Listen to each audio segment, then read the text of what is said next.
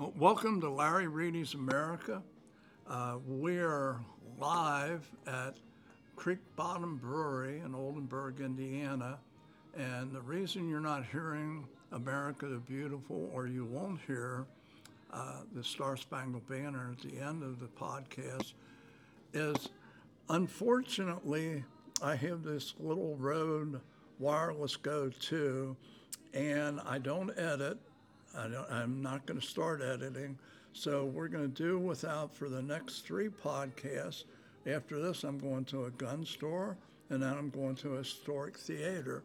So right now, I'm putting on the microphone for Steve Stahley, who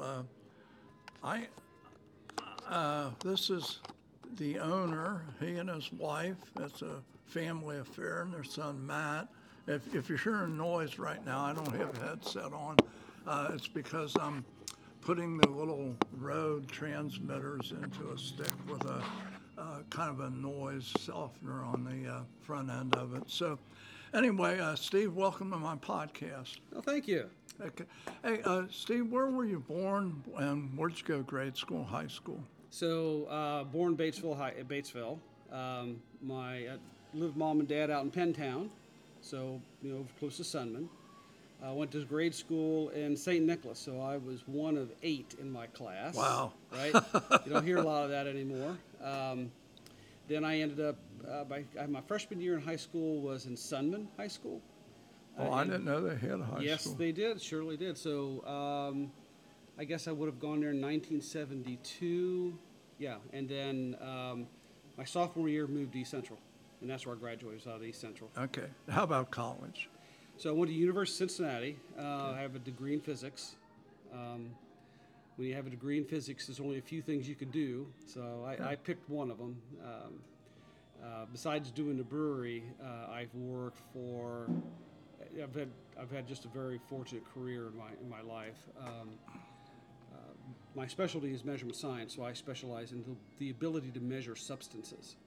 So Such as? The length of something, the diameter of something, the volume of something, how much electrical current you're producing, all of that. Wow. It's all part of it's all physics. Yes. So, okay.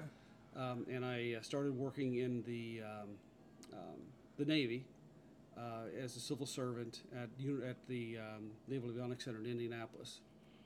So I got to work with a team of people who invent stuff to blow other stuff up. So okay. It's pretty interesting.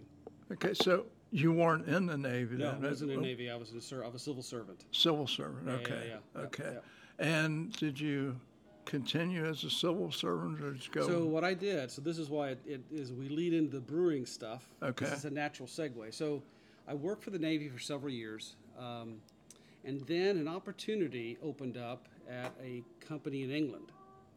And as you can imagine, what I do is kind of rare. There's not a lot of people who are specialized in the fields that I'm specialized in. So they kind of recruited me to work for them. I still lived in Indiana. We actually lived in Batesville. My wife and I, when we first got married, we lived here in Oldenburg. Okay. And then we moved to Batesville. We were there for like 13 years. And then we moved to out Hamburg. We have a farm out in Hamburg, Indiana. But in the middle of all that, so I worked for the Navy for several years, and I started working for this British electronics company. And so I got an opportunity then to travel to England. I'd spend about 2 months a year in England, probably. And Western Europe, so because they had a lot of companies that in England and also in Germany and France that they did work with, so I a lot of times would help with that. But what got me fascinated, up until when I started working for this company, I was a Coors Light drinker, right? Wow. And I go over there, right, and they basically refused to try to find me American beer over there. They said, you are not going to go out to the pub and drink American beer. You're going to drink real beer, right? So I learned early on all about what they do to Americans when you go over there, right? Because I was working with a great group of guys. So, I'm sitting there, and they said, tell you what, Steve, we'll pick you at the hotel around 6 o'clock, right? And then they pick you up at 6 o'clock. You have a pint, and then they take you downtown to it was a small town. I actually worked in Norwich, England. It was in East Anglia. It's on the eastern part of the country. Okay. And then they'd take me to another pint, and then we'd have another pint, right? Whoa. So I'm 4 pints into this, and then the standing joke was they'd find what they refer to as a curry house. So they take you to an Indian restaurant, and and by then you don't really care what you're eating much, right? So they do all of that, and the next day you pay for it. But that's how I actually got started in drinking good beer. Was actually going to England. And then this would have been in, let me think, I started going over to England in 1988. And when I came back to the States, I thought, I'd like to find some good beer here, right?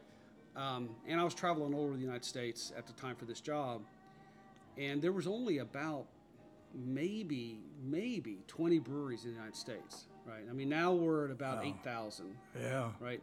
But back in '88, it was a new thing. I mean, what's his name? Fritz Maytag had bought Anchor Steamer Brewing Company in 1960, and then of course they started. Then Sam Cooke learned from him, and that's the one who started Boston Beer Company. But that was in the late '70s. Yeah. And Boston Beer Company is Sam Adams. Sam Adams. Yes. Boston Beer Company, Sam Adams.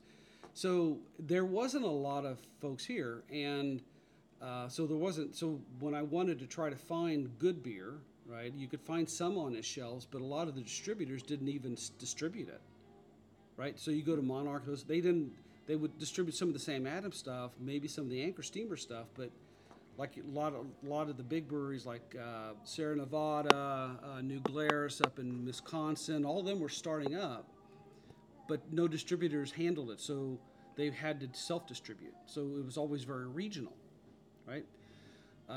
So what I did was when I travel around the country, I would seek out the few breweries I could find, and I'd go in there and started to have a good pint once in a while, and I got more and more interested in it. And then around 2000, my kids bought me a homebrew kit. And it took me way back because I brewed beer with my dad when I was like 10, right? That's what really kind of, Okay. So I'm thinking, well, shit, I'm doing something I used to do with my dad.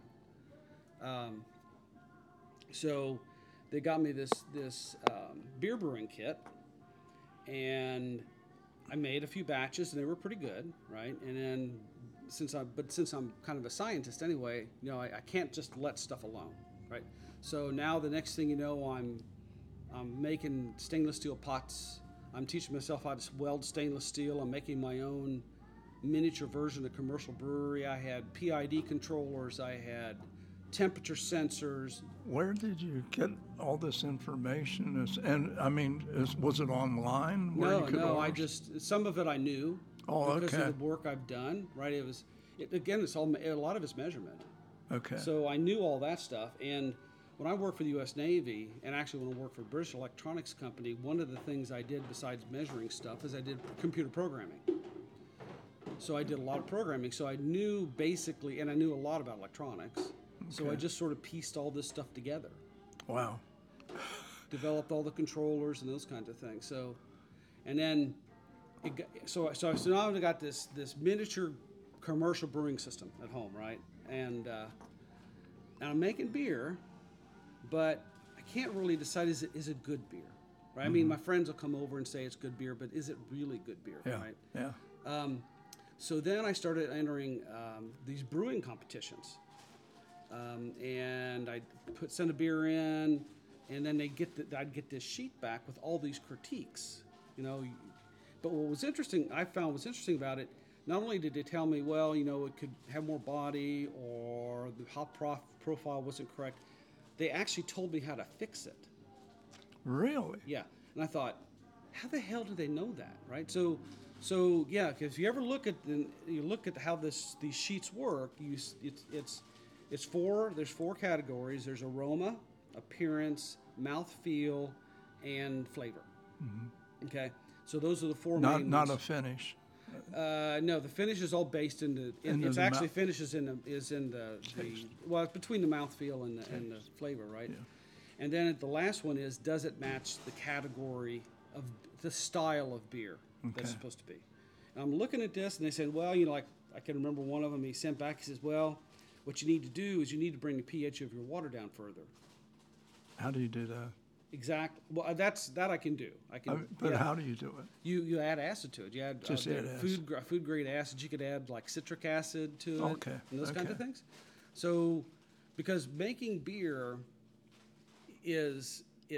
it requires about an equal amount of sort of engineering, biology, and chemistry.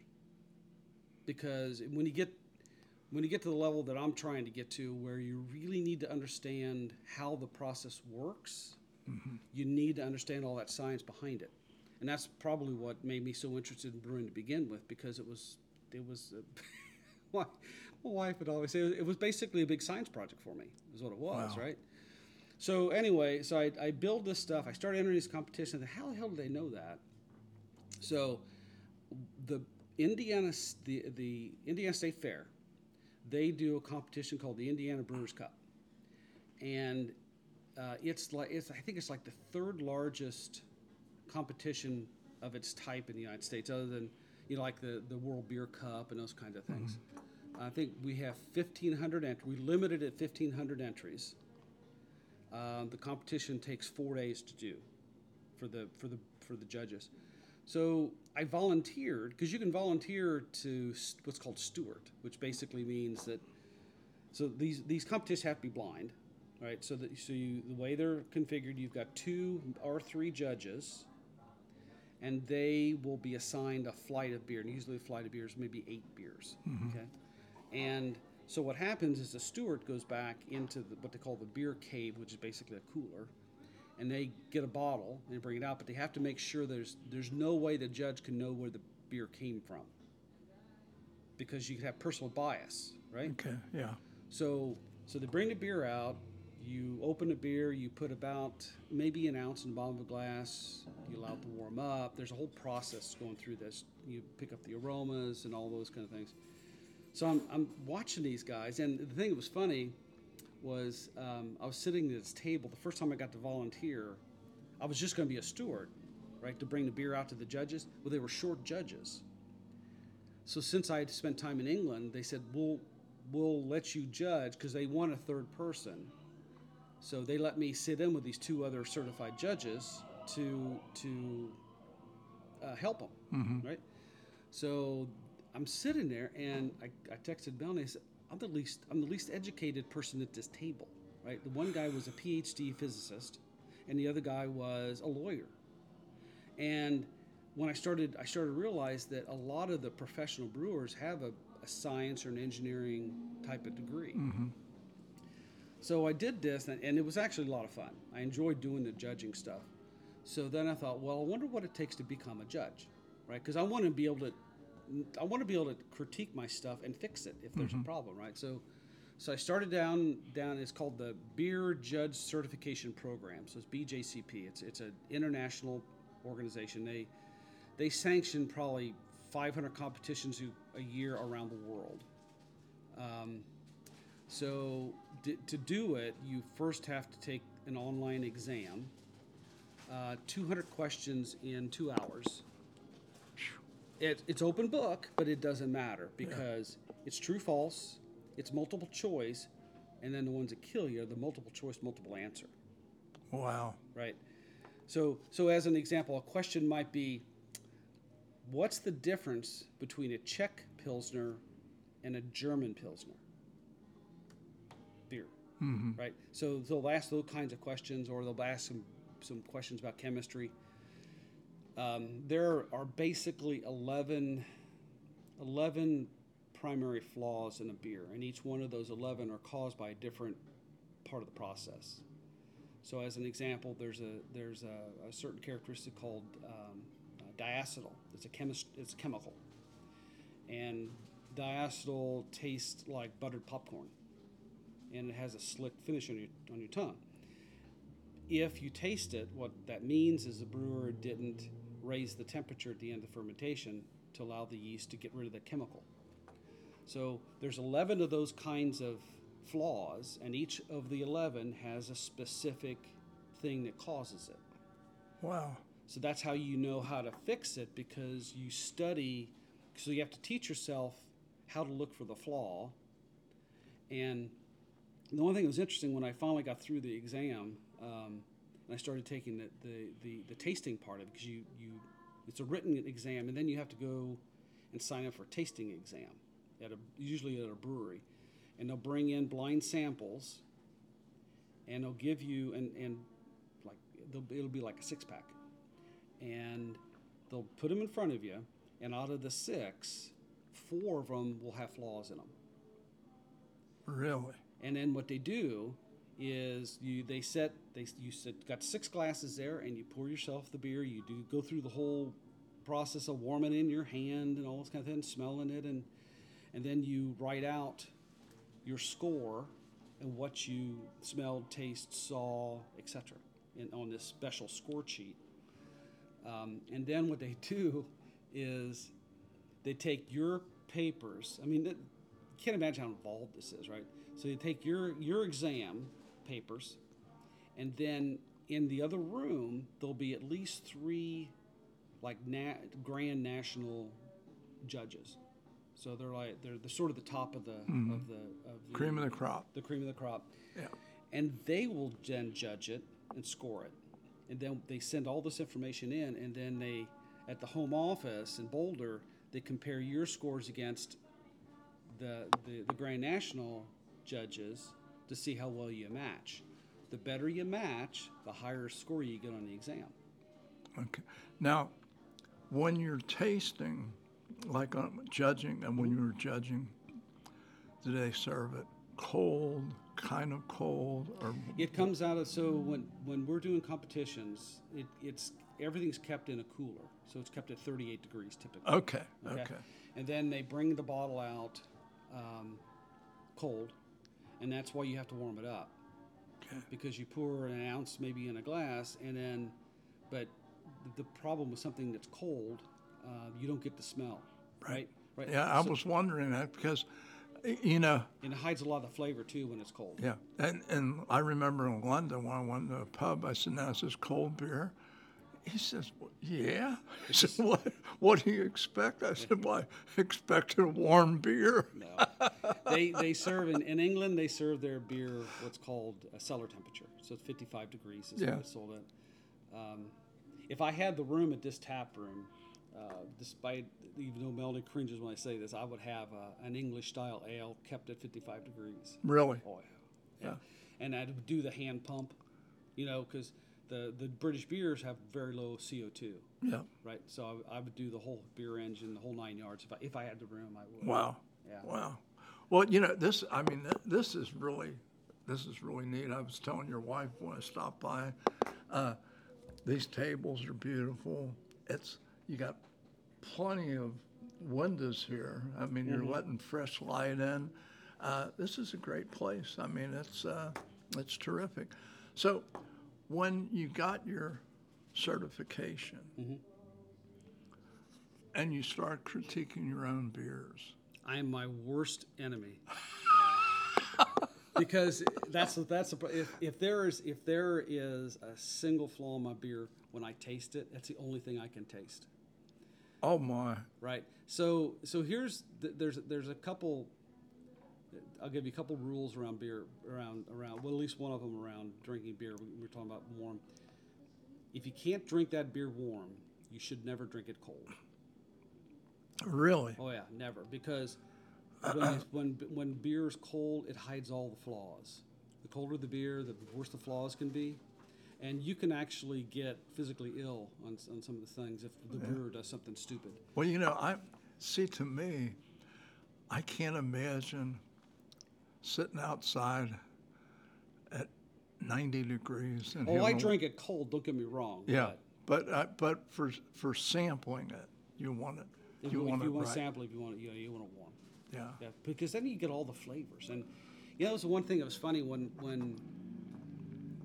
for years I thought it was a bunch of BS that you could train your palate. It's not. I was shocked over the years that I've been, because I've been a judge about 6 or 7 years now. Every time I judge, we judge in pairs typically.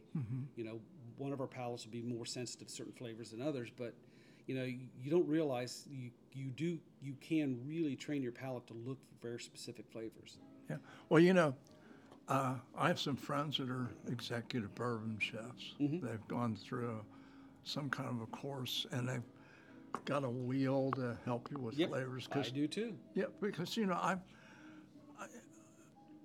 6 months ago, I would say, guy says, I taste orange citrus and cotton candy. I'm thinking, when the hell did you eat cotton candy? Mm-hmm. Yeah, but again, and I'm still not great at it, but like I might be able to pick out a citrus fruit, but I don't know what the fruit is. Yeah. Unless it's, I can pick out banana, oak, kind of a peaty taste or anything earthy, stuff like that. And I'm getting better at it. But at my age, It takes practice.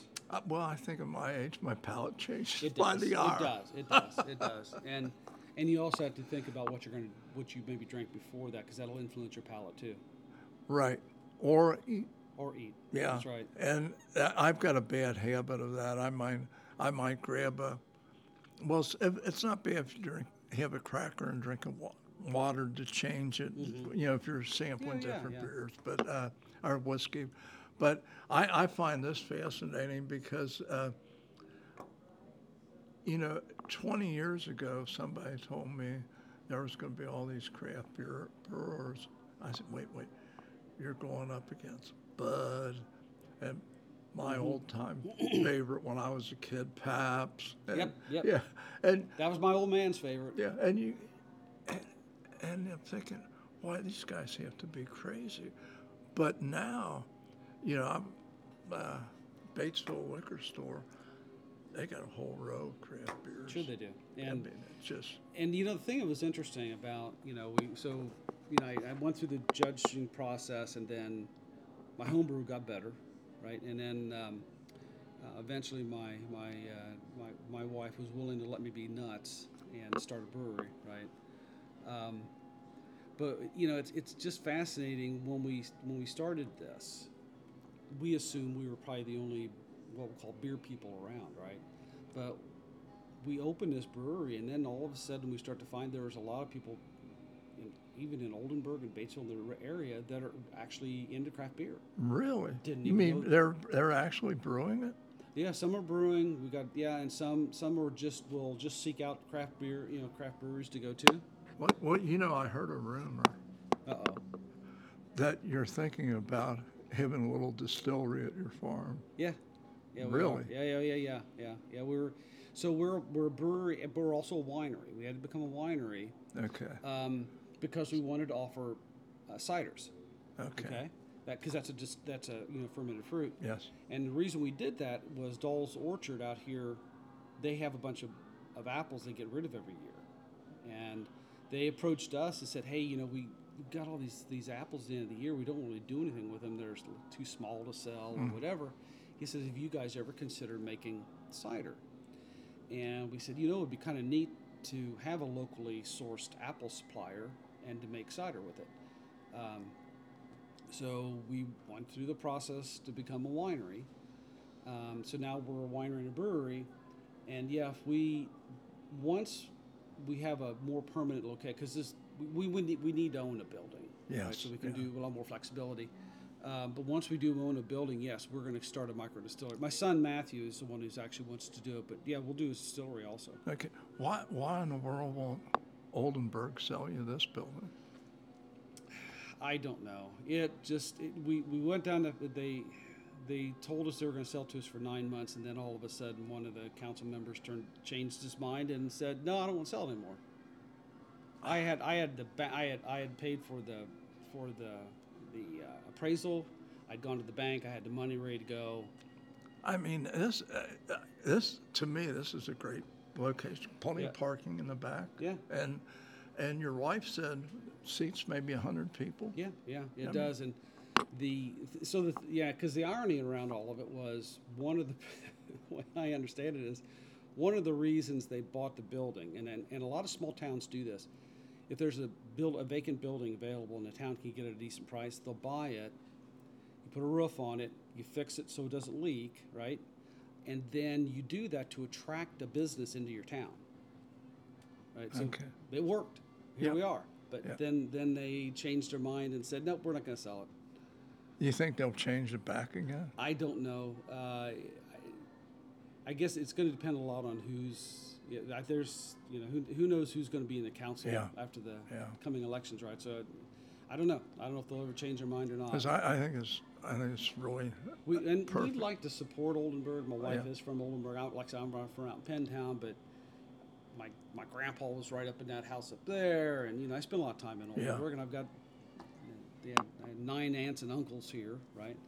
Well, the distillery thing's interesting because about, it's been a couple years ago, and I can't remember the name. There's a little distillery in Batesville. And, Yeah, and so 12 of us went out, one of my sons and a lot of his friends, and we actually distilled whiskey that day. Yeah. And I think we came back a year and got it. We had bourbon and something else. But anyway, to make a long story short, the master distiller, I guess you would still call him that, even if it's a little distiller. Yeah, still master distiller. He said, does anybody want to taste any of this runoff? I said, sure, I'll taste it. He said, now, I'll tell you, he said, it's about 170 proof. Yeah. I said, I'll try a little bit. Yeah.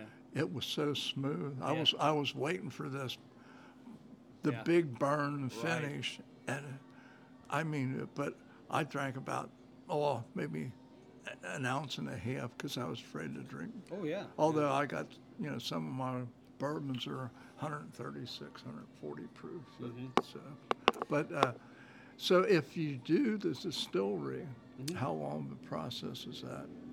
So each time you go to the TTB, so the way the process works, you go to the federal government first. And the way I always describe it to people, you go to the federal government to get the permission to make beer, wine, right? To produce it, to manufacture it. Right. You go to the state to be able to sell it.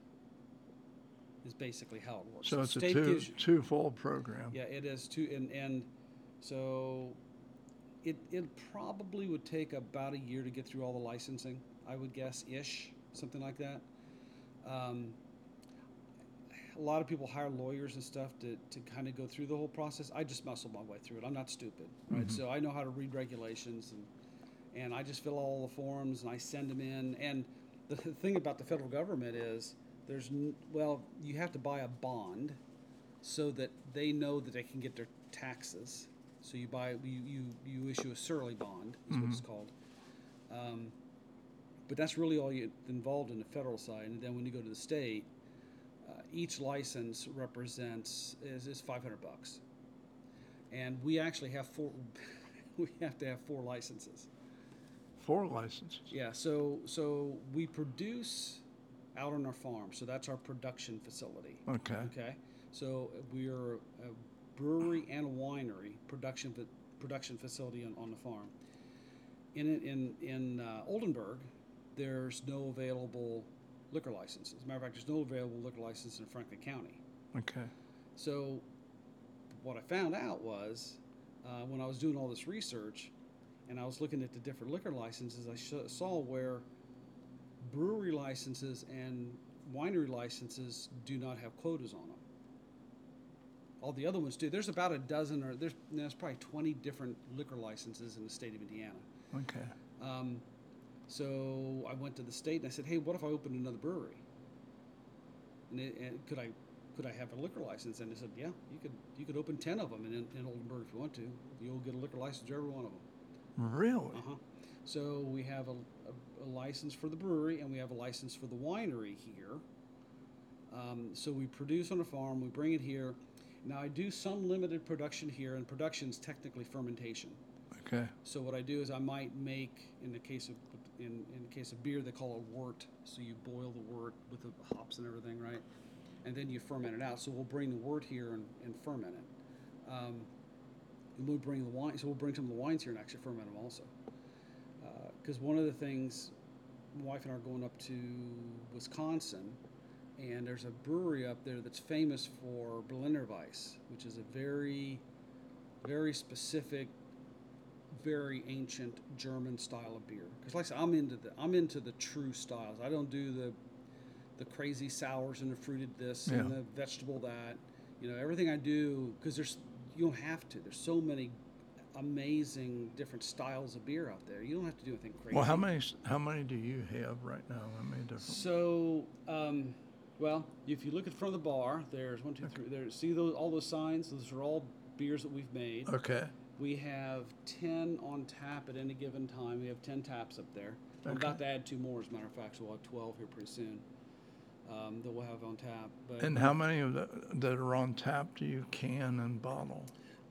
We've got artwork, and we can can up to 8, I think. I think 7 or 8 of them. Okay. We can. Which is a whole nother process, right? You can't just slap a label on a can.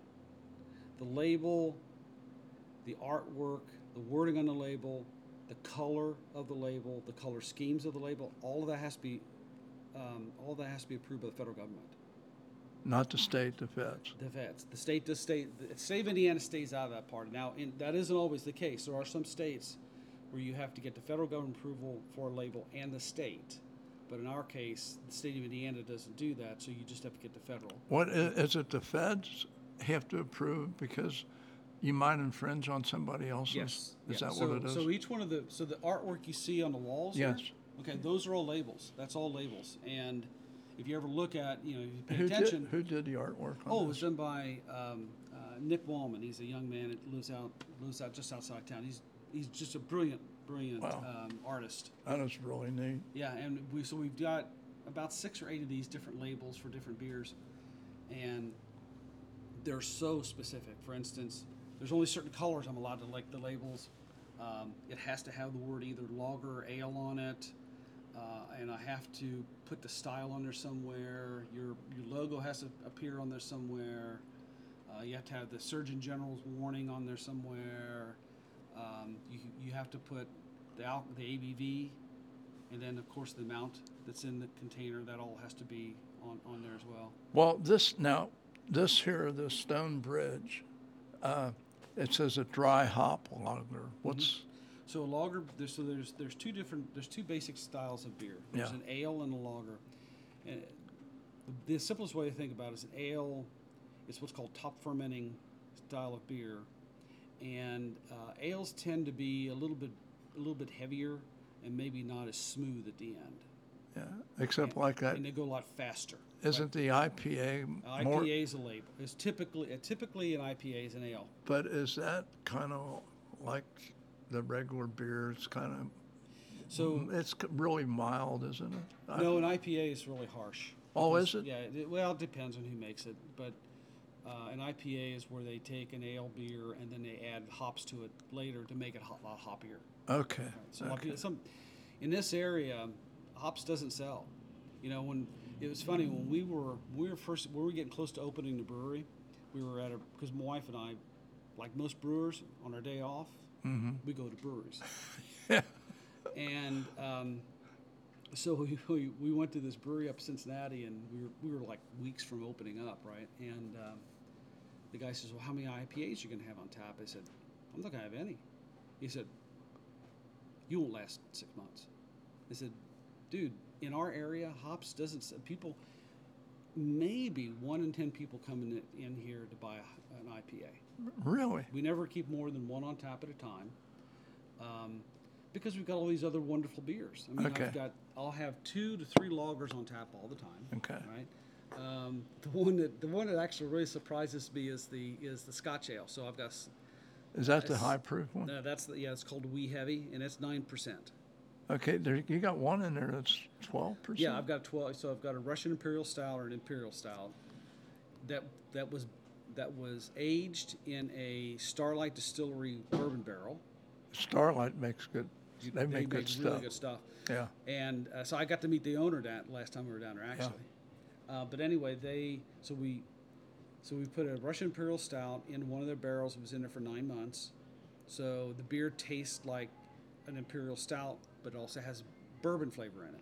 Oh, And then I've got our Wee Heavy, which is that Scotch ale. I put it in a barrel. It went into barrel at around 9.5%. It came out at 12%. And the thing that's cool about that is the barrel that I got from them, they had bourbon in it, and then when they dumped the bourbon, they put honey in it for 6 Wow. months, and then when they dumped the honey, they put rye whiskey in it for 2 years. whoa. So this beer has all those flavors in it. As a matter of fact, when you first pour it, especially as it warms up, it smells like flowers from all the honey. It's amazing. Yeah. I mean, that's really cool. It's just, That's the thing that's always that's a fun part of me. I like the science, I like all the chemistry and biology and all that kind of stuff, right? But I like being creative to do stuff like that.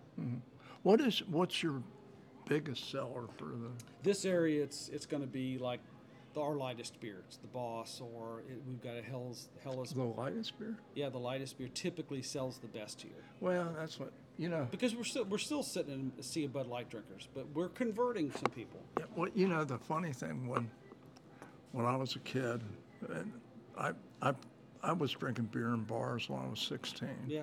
And I could never drink the 3-2.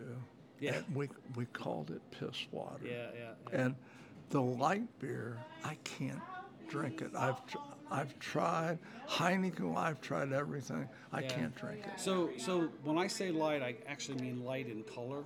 Oh, okay. You're not talking about. No, not a light beer, not with the way you think. So the way that's the difference. Brewers think about light beer as not low in alcohol. Okay. Light in color. Okay. So our blonde, which is the Boss, and ironically, yes, my wife is a blonde. And I was the one that came up with the name, by the way, and I still didn't get any points for that. But anyway, our blonde ale is a 6% beer. Okay. So Okay. I don't think we've got. I'll take it back. We've got a couple beers that are 5.5%, and then obviously they range all the way up to 9%. The McNichol. Well, from what I understand or was explained to me years ago, that the 3-2 beer that they had in Cincinnati, they said all that means it's not over 3.2%, and that the 6% beer means that it's not over 6%. And they said that most of these breweries that are selling 6% beer was like 4.2. Oh yeah. Is that true? Oh yeah. Now you have to be careful though. So it depends on the state's laws. So,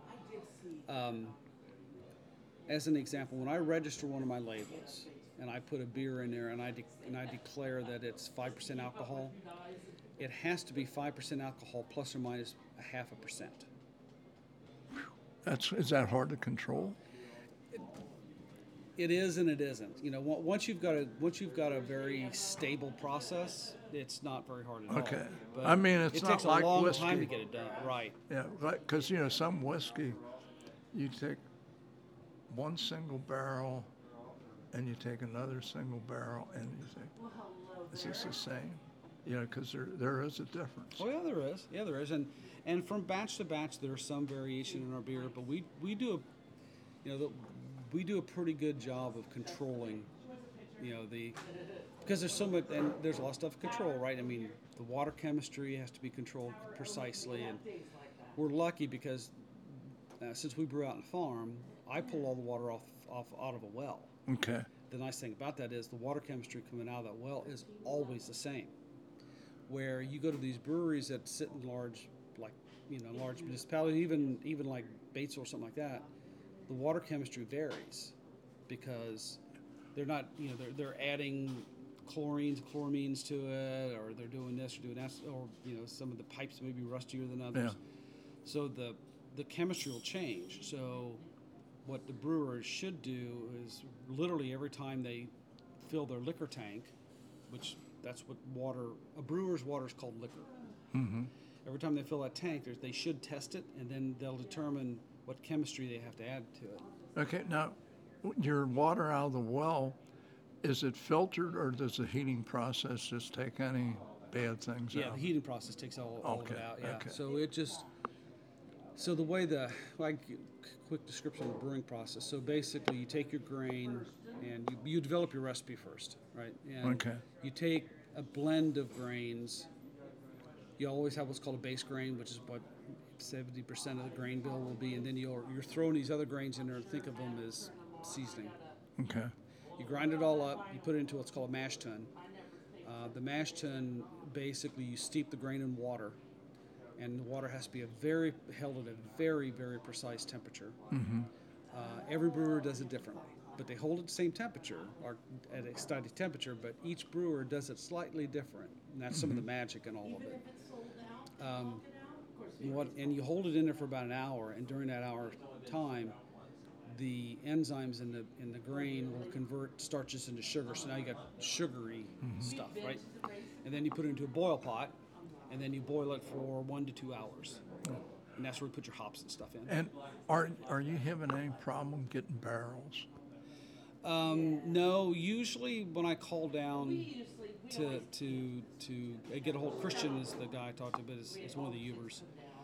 When I contact them, they're usually pretty good about giving me barrels. Matter of fact, for that Wee Heavy, that Scotch ale, Yeah.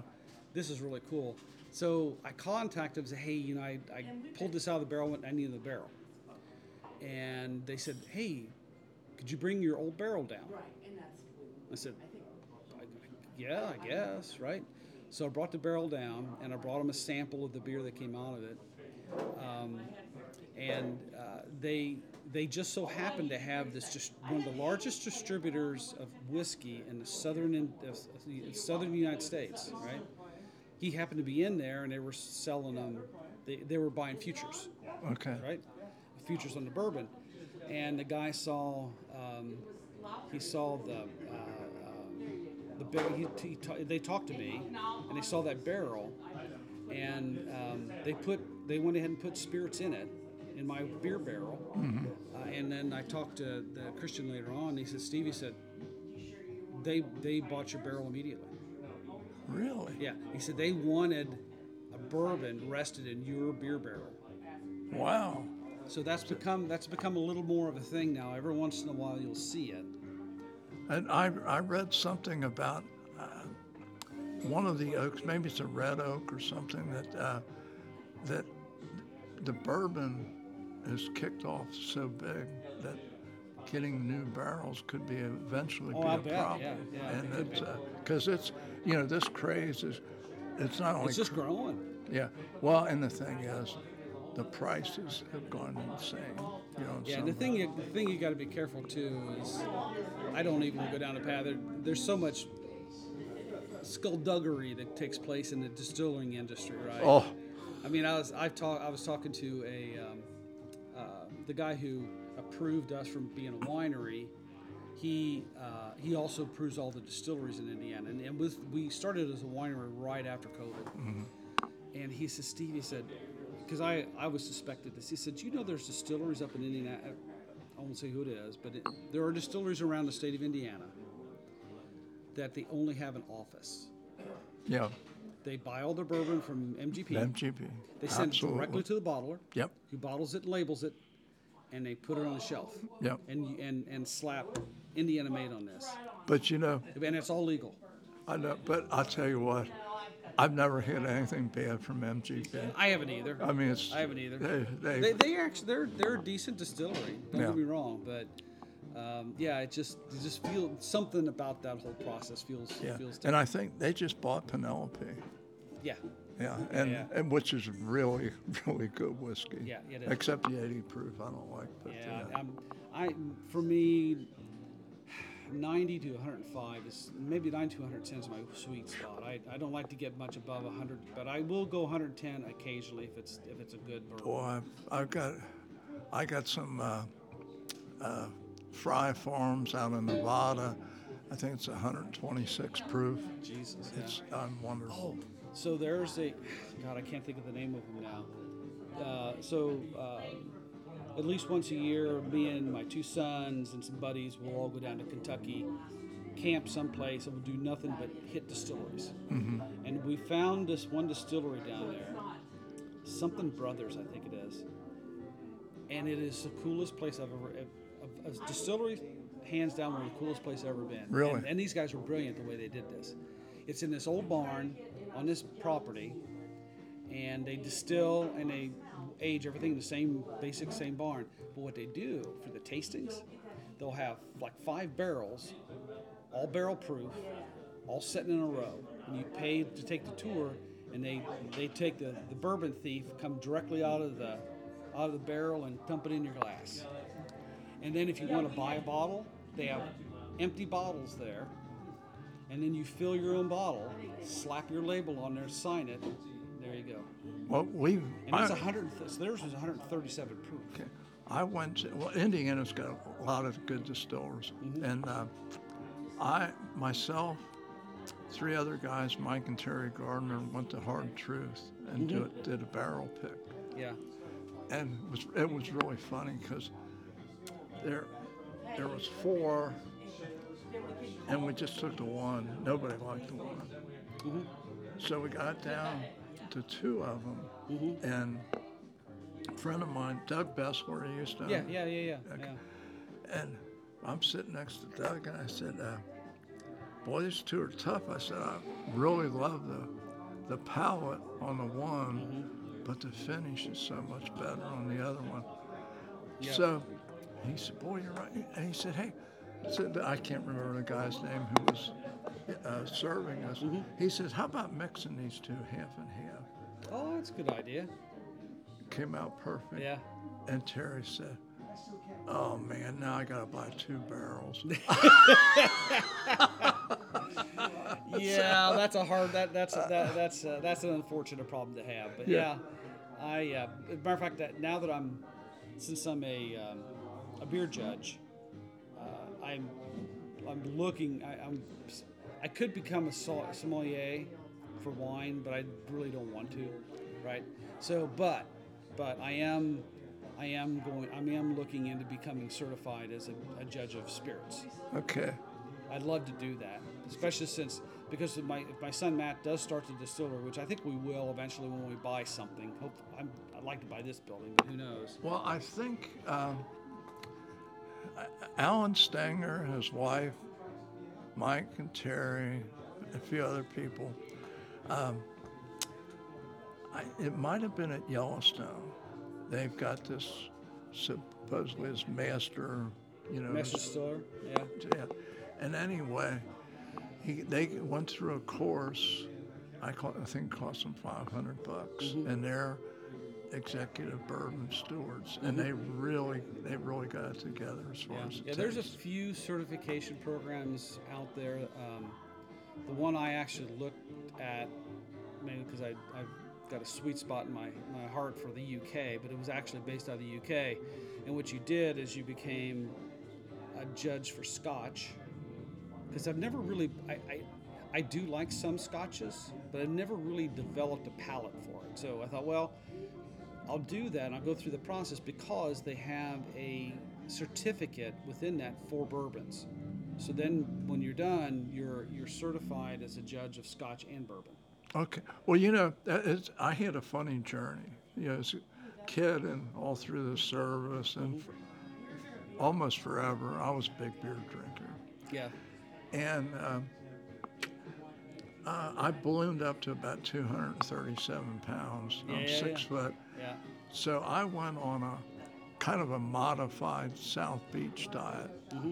And I didn't drink a beer, eat a potato or a piece of bread for 8 years. Yep. I got down to 182.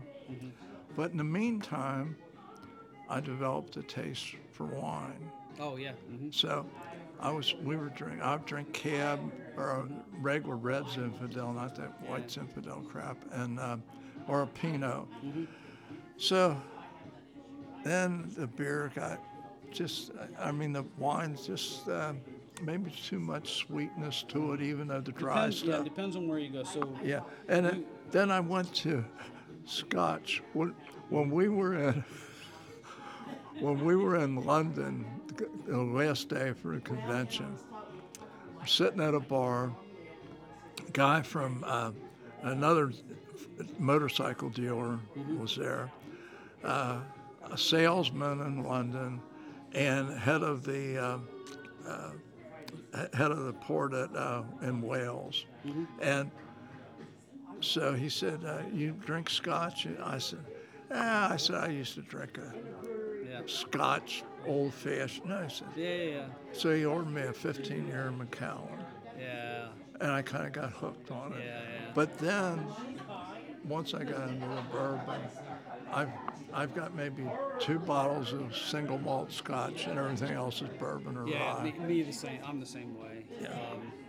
Matter of fact, I was thinking today, I had to stop by the liquor store in Oldenburg on the way here. I forgot to pick me. I need to stop by and pick me up a decent bottle of bourbon. It's even though it's a small store, I like to buy from because they handle our beer down there. Oh, really? Yes, they handle our beer down there. They're the only place right now that we're permitting to actually sell our beer. So all Wait a of our minute. cans and all of our bottles we sell down through there. You can't sell them in Batesville? Oh, I liquor can. store? I just okay. haven't done it yet. Oh, okay. Yeah, so the only right now we've kind of given them a little bit of exclusivity until we decide that okay we want to spread out. But the guy who owns the liquor store has been very supportive of us. He's doing a tasting for us tomorrow night. Oh, that's nice. And he bought a big liquor store up in Greensburg. Mm-hmm. So he's gonna dedicate a cooler to our stuff.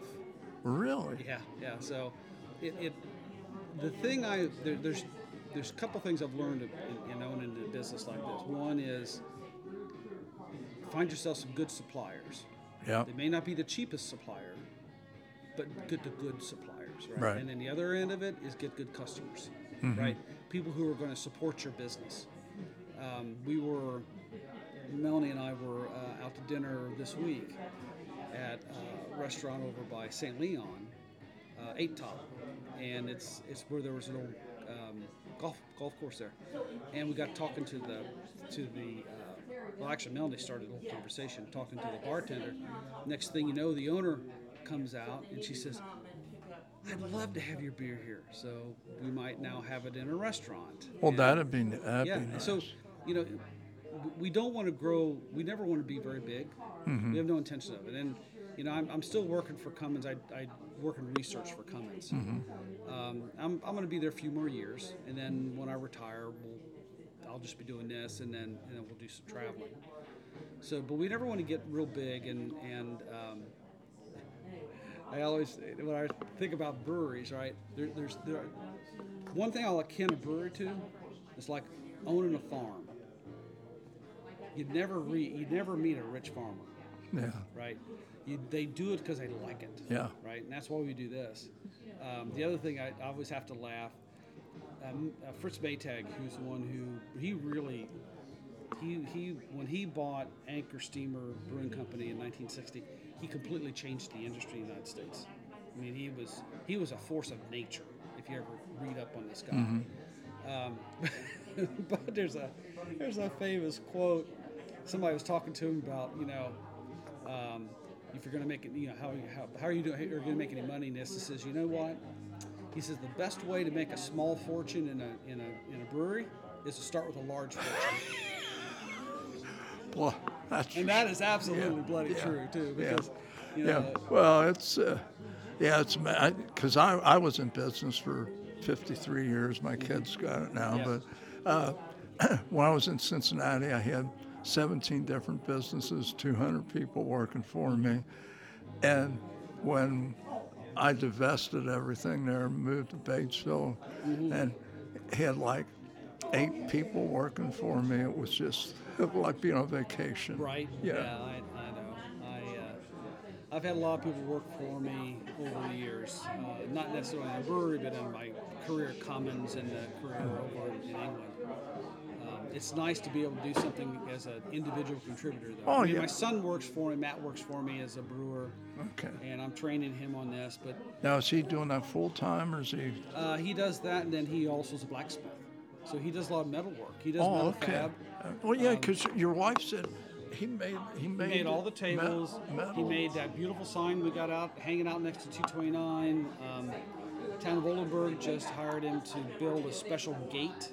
Really? In one of the parks. Oh yeah, he does Wow. incredible work. He's made he's made chef knives. He's had a few people come to him, and he's actually done chef knives. That's neat, because, I mean, do you know Chaz Kaiser? Yeah, yeah. Chaz. Him and Matt are friends. They're Oh, close I mean, friends. you know, He's a dude. yeah, I like him. he's a great guy. He was, I think, I've published 61 podcasts so far. Oh wow. And Okay. and Chaz was like the fourth one. Yeah. And we're going through, and he said, well, he said, I'm still teaching. I said, what? He said, well, I teach high school. He said, I teach glass blowing now. Oh really? Yeah, That's cool. I'm thinking you old hippie. Yeah, exactly. It's funny you bring that up, because one of the things, again, I can't do it because we don't own the building, so we don't have the room. But one of the things that's always been my vision is, like during the summer, maybe 3 or 4 times, I want to bring like local craftsmen in and do a demonstration. Like for instance, Matt is what he does. The blacksmithing is very visual, right? Mm-hmm. If Chaz does glass blowing, I'd ask him to come in and do a demonstration. There's some local painters and artists that are really, really good.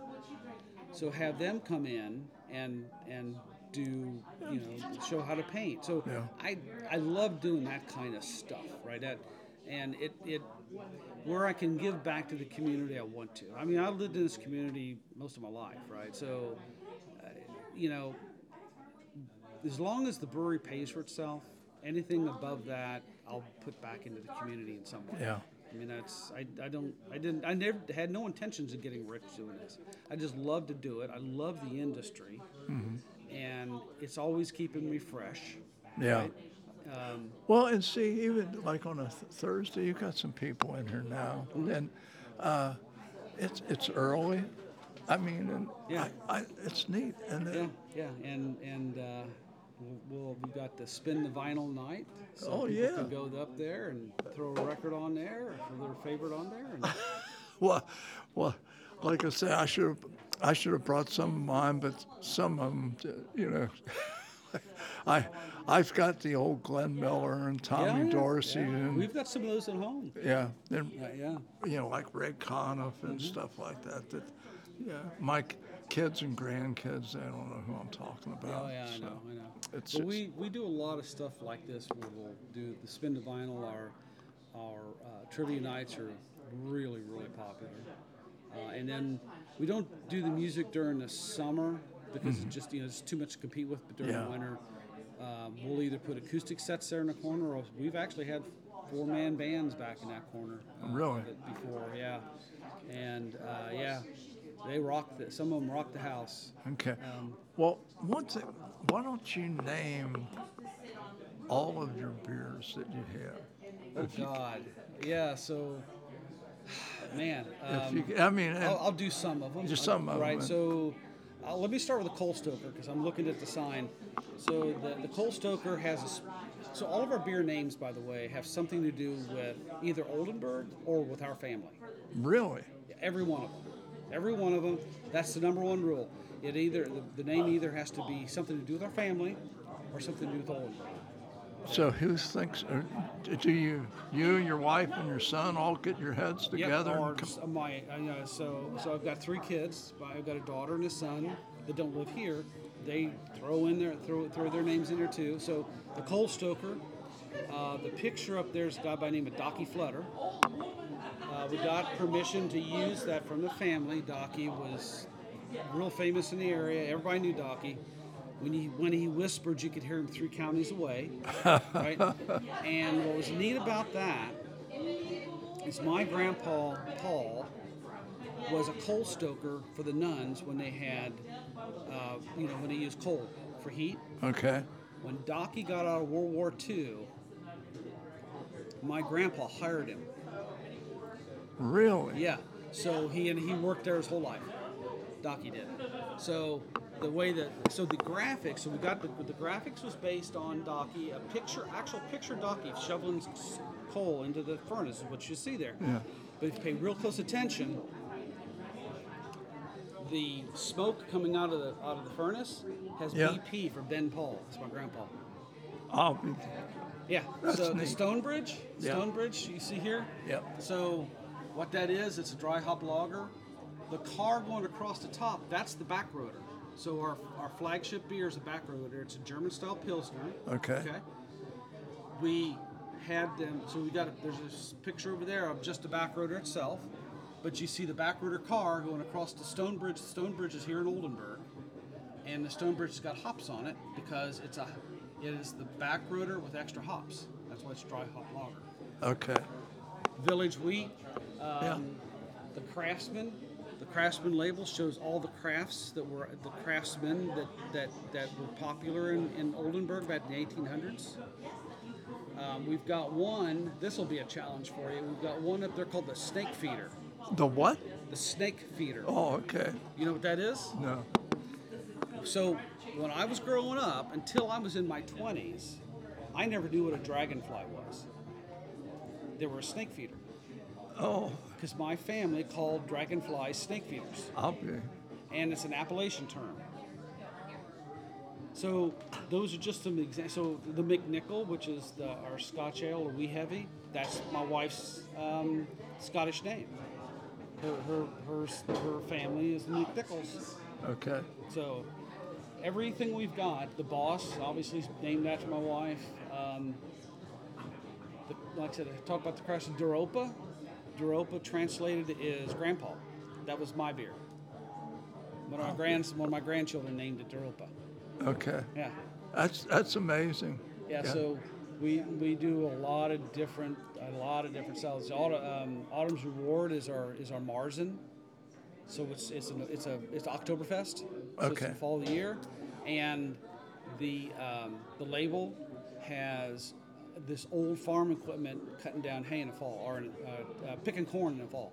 Okay. Do you have in the season? Do you have Bach beer? Yeah, I You got a do? Bach on tap. So the Bach beer is interesting. So I've got a Helles Bach up there, which is a light colored Bach beer. Okay. Okay, it's a very specific German style. I would normally only have that on in the spring, but it's got such a following, my customers won't let me take it off. It's kind of like the wee heavy, the Scotch ale. Okay. I've got people that come in all the time and they insist that I have that on tap. Wow. Yeah. So we've got 10 taps. Probably 4 of them are pretty stationary. They're there all the time, and then the other 6 rotate. And that actually is what our customers find the most interesting, because they love to come in. And since we're a small brewery, we don't brew a lot at a time. We could be constantly mixing it up. That's why we've got. Last time I looked, I had 36 different recipes right now. Wow. And I probably have 100 recipes I'm going to try. Really? Yeah. That's neat. Yeah. You know, because the only thing that I think resembles a craft beer and I haven't tried yours yet. Well, before I leave, I'm going to have a beer. Yeah. But it's Guinness. Yeah. I mean, the Guinness beer, you always have a head on it, unless you got it. Yeah, used it wrong. because of the nitro. Yeah. It's the nitrogen in it. Is that what it is? They push it. Yeah, actually, Guinness invented what's called beer gas, which is 75% nitrogen and 20% or 25%. Well, is there something about, and I can't remember who told me this, but someone said that if you don't clean a glass with a certain chemical, that as soon as they pour a beer on tap, it's going to be flat. It will be. Oh, absolutely. That's that right? absolutely true. Yeah. So we have a very specific chemical, very specific type of soap that we clean our glasses with. And the other thing that we always, first of all, we will never serve you a second beer in the same glass. That we just don't do it. Okay. And then the other thing we do is we dampen the glass. You ought to tell restaurants that. And the other thing we do is we rinse every glass, even though it's clean.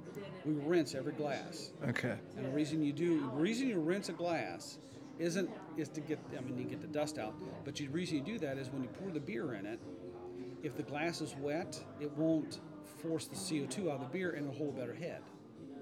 So you should always put, if you're going to pour a proper pint, that pint should always be poured in a glass that's damp. Okay. Okay. That's interesting because, most restaurants, I would never order a draft beer at a restaurant unless it was a Guinness because I've never had one without a head on. Yeah. But most restaurants, by the time they get to the table, there's no head. There's no head. Well, the other problem that restaurants run into is they don't have a very good cleaning regimen for their tap lines. So we clean, Melanie actually is the one that does it. We clean our tap lines every 2 weeks. Really? Every 2 weeks. We have special chemicals we clean them with, special sanitizer we sanitize them with. Wow. Just to maintain the quality of our product. Because somebody told me like restaurants might do it every 2 months or so. Yeah, if that. There's some Really? restaurants I think it maybe do it every 2 years. Oh. Yeah, but if you ever look behind our bar, see what says tap lines clean, and we put the date. Really? Yeah, so the last time the tap lines were cleaned was May 18th. That's amazing. We list it. That's amazing. If the only thing you're gonna do is serve beer, which is the only thing we do. We don't serve food, just beer. You got to do it right. Yeah. And I want our customers to have a good experience. There's 2 young ladies over there. Yes. Pay attention to there's see the foam sticking to the side of the glass? Yep. That's what you want. Yeah. That means the glass is clean. Okay. I'll be there. Yep. So now the people that are in here now, are they kind of regulars? Well, the table of 4 are. Matter of fact, the one guy that's there actually works for us is a bartender. Oh, really? Even his days off, he has to come in because he loves craft beer. And the 3 guys sitting over there, one of them's a regular, but the other 2 are friends of his that fly in. One's from California and the other one's from Colorado. Okay. They're here tonight to be with Tom and to listen to him spin records. Is that right? Yeah, and they're going to go the race. They come in to go to the race. Wow. But it's on like for instance, Saturday I worked all day, and there was a wedding here in town. We had a table full of people from Idaho, Arizona, Michigan, Wow. But on any given Saturday, we could have just all kinds of random people show up from all over the tri-state area. I've got one guy that loves our Craftsman so much because it's an English-style bitters. He drives down from Dayton about once a month, stocks up, has 2 pints, and goes home. Is that right? Oh yeah, at regular's clockwork. What about now at Freudenfest? Do you have a booth? Yeah. So last year we have a trailer. We actually have a beer trailer we rent. Okay. But in addition to that, we also do events with it as a refrigerated trailer. So we were down at Freudenfest this last year, kind of tucked back because we didn't know how it was going to go. So we had them kind of put us back out of the way a little bit. This year we're going to be there both nights, serving. I think we've got at least 4 beers. We've got a Kolsch, which the town of Oldenburg actually asked us to brew a Kolsch just for the Freudenfest. Explain the Kolsch. Is that a... So Kolsch is a very light German ale. Okay. Very light flavored.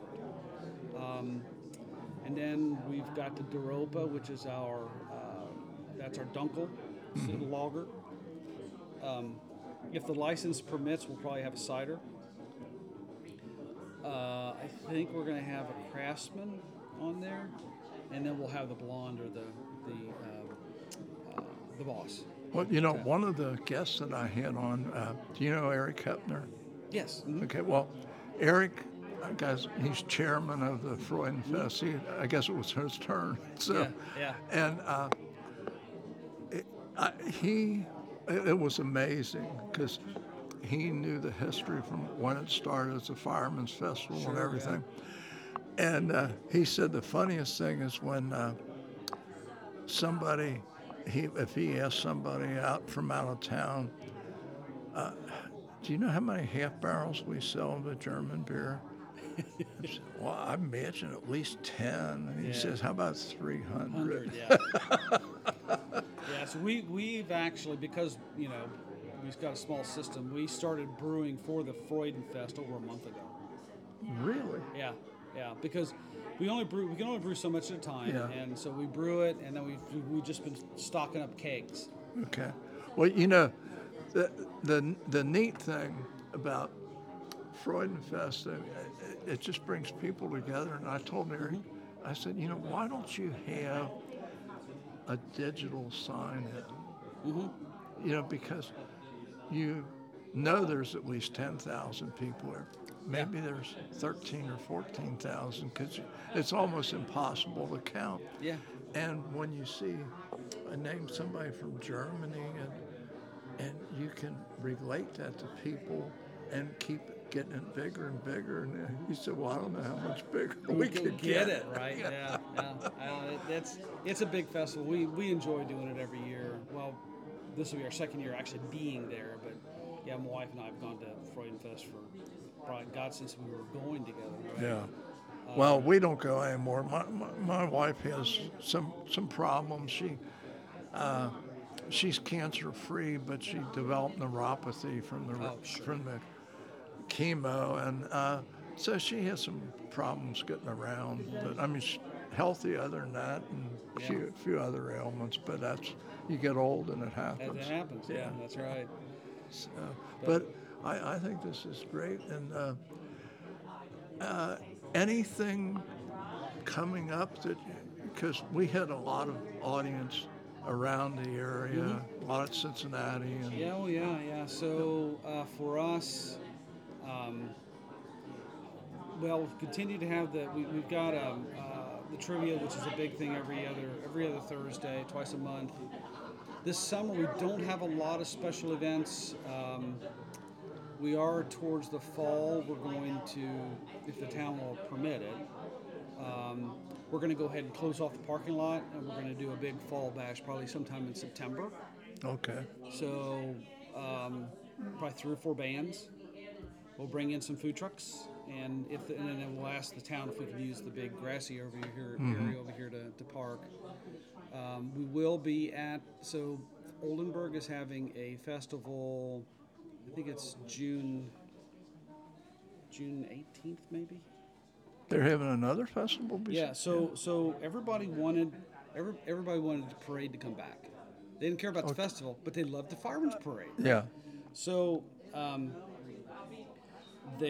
group here in town decided to get together, and they're going to have a festival. I think it's it's 24th. I think it's 24th of June. And it's called Summer Bash Under the Spires, I think is what they're calling it. So we're actually, our beer trailer will be set up, and we're setting up a big beer garden, and we're sponsoring the music. We're going to have Five Lights play, which is a big local band. So that'll be a lot of fun. Well, I've told them, I still have a high school lunch that I go to once a month. Yeah. And it's dwindling fast. I'll bet, yeah. But the thing is, I've mentioned to so many people in the Batesville, Oldenburg area, there's a lot of destination points. And like you got Schmidt's Bakery for the Thingalings. Yep. You got Batesville Liquor Store has got an unbelievable selection. And Walnut Street Variety Shop, have you been in there? I mean, they've got for all ages, and it's just amazing. And this here should be a destination point too. We're working on it. We are working on it. We're getting more and more people to see it as that, right? We're getting a broader and broader audience. So we're getting people we'll pull people from Cincinnati. Almost every Saturday, we'll have at least 1, maybe 2 people from Cincinnati come in, or from Indianapolis it'll come in. How do they hear about you? Facebook, word of mouth. Those are kind of the only real avenues we have, right? Other than doing things like podcasts. And do you ever do private events here? Yes, we do private events. Matter of fact, we've got a private event next Saturday, I think it is. Somebody's having a retirement party of 60 people. So basically, then it's closed to the public. Nope, we let people come in. We can hold about 100. Okay. So if they're going to bring in 60 people, we'll rope off an area, and then the regulars can come in. Okay. The problem we have, and my wife and I talked about this before, we could close it down, but the thing is, let's say somebody from Indianapolis drives all the way down here. You're done. You're done. You're done. Yeah, they show up. No second chances. They show up, and it says, "Oh, sorry, closed for a private event." We're thinking, "Well, shit," and then you're done. Right? Yeah. They're going to come back. Yeah. So, we've got to kind of restrict it because we've only got this one room, right? So we've got to kind of restrict, but we do a lot of special events, and private. We're getting that's really helps us a lot. Actually, is the small events like that. 30, 40, 50, 60 people. We can handle it very, very well. Yeah. Well, since people can bring their own food in, we're not a restaurant, so people bring their own food in. Well, 4 years ago, I gave myself a birthday party. Yeah. At Izzy's. Yeah. And they were open for a brunch till 3 o'clock. Mm-hmm. Well, my party started at 3, and it went on till, I don't know, last one's left about 11. We had 178 people. Jesus, yeah, that's Now, a lot. Now, January is going to be my 85th, and I'm trying. And I told my wife, I said, I need something to top that one. She said, you need to be committed. Yeah. So, that's a lot of people. I know, but I was thinking that we have a very large family. We have 7 children, 18 grandchildren, 7 great-grandchildren. Now, that's a lot. Yeah. We can't have kids. Kids? We cannot have children. I don't think so. Yeah, so remember I told you how there's all these different licenses? Yep. Right. So here's a stupid thing about this. If you were a restaurant, you could have them. If I was a distillery, I could. If What? I was a winery, I could. Oh yeah, that's how stupid it is. That doesn't make sense. And here's the part that doesn't make sense. I'm a brewery and a winery, right? Yeah. Wineries can have children, brewers can't. We contacted the Indiana ATC. Says, hey, we're a winery now. That means we can have children. It says, no. The brewery restrictions overrides the winery. So we're working with a local representative, and breweries have been trying to get this done for years in Indiana. It's just stupid. Yeah. So we're working with our local representative, it's state representative, and she's young, she's energetic, she wants to make a name for herself, I think. So she's helping us to try to see why. I said, I don't care I understand if we can't get the law changed. I get it. But I'd sure like to know why. Why do you pick on brewers? We have the lowest amount of alcohol of all those other categories. Yeah. Why the hell would you restrict breweries from having children? Wineries and distilleries can't. That's amazing. Yeah. That's just amazing. And if we were a restaurant, yes, we could also have children, but we can't. I think, if not, it may be the only liquor license in Indiana. Don't hold me to this, but it's got to be one of the very few that do not permit children. Wow. Yeah. Because that makes it tough. Because we had, we have a lot of events. Maybe my wife's a retired RN, so we go to lunches once a month, and maybe I guess if we brought a group of people in, and we could just order food. Yeah, have it delivered here. We do that all. People do that all the time. The other thing you have to do too is pay attention to our Facebook. I posted on our website also, but we have about a half a dozen food trucks we work with. One of them does Hawaiian food. 2 of them do barbecue. One guy does tacos. Well, tacos to go. Yeah. Yeah, it's good stuff. Yeah, and so and they just set up in the parking lot, and then customers can go out, buy their food, bring it in, have a good pint. There you go. Yeah. And we have a lot of people who go to Wagner's. They may order their chicken to go, or their Brauhaus chicken to go. Yeah. And they'll bring it in here, sit and eat, have a proper pint. Makes a good night. That'd be interesting because we've got an anniversary coming up, and the problem is that we invite the grandkids. Most of the grandkids are over 21, but then they've got kids, and so that won't But work. if you plan an event and you want to have the event here like during our normal business hours, then we're gonna still be open to the public. But you could still bring food and things in. Yeah.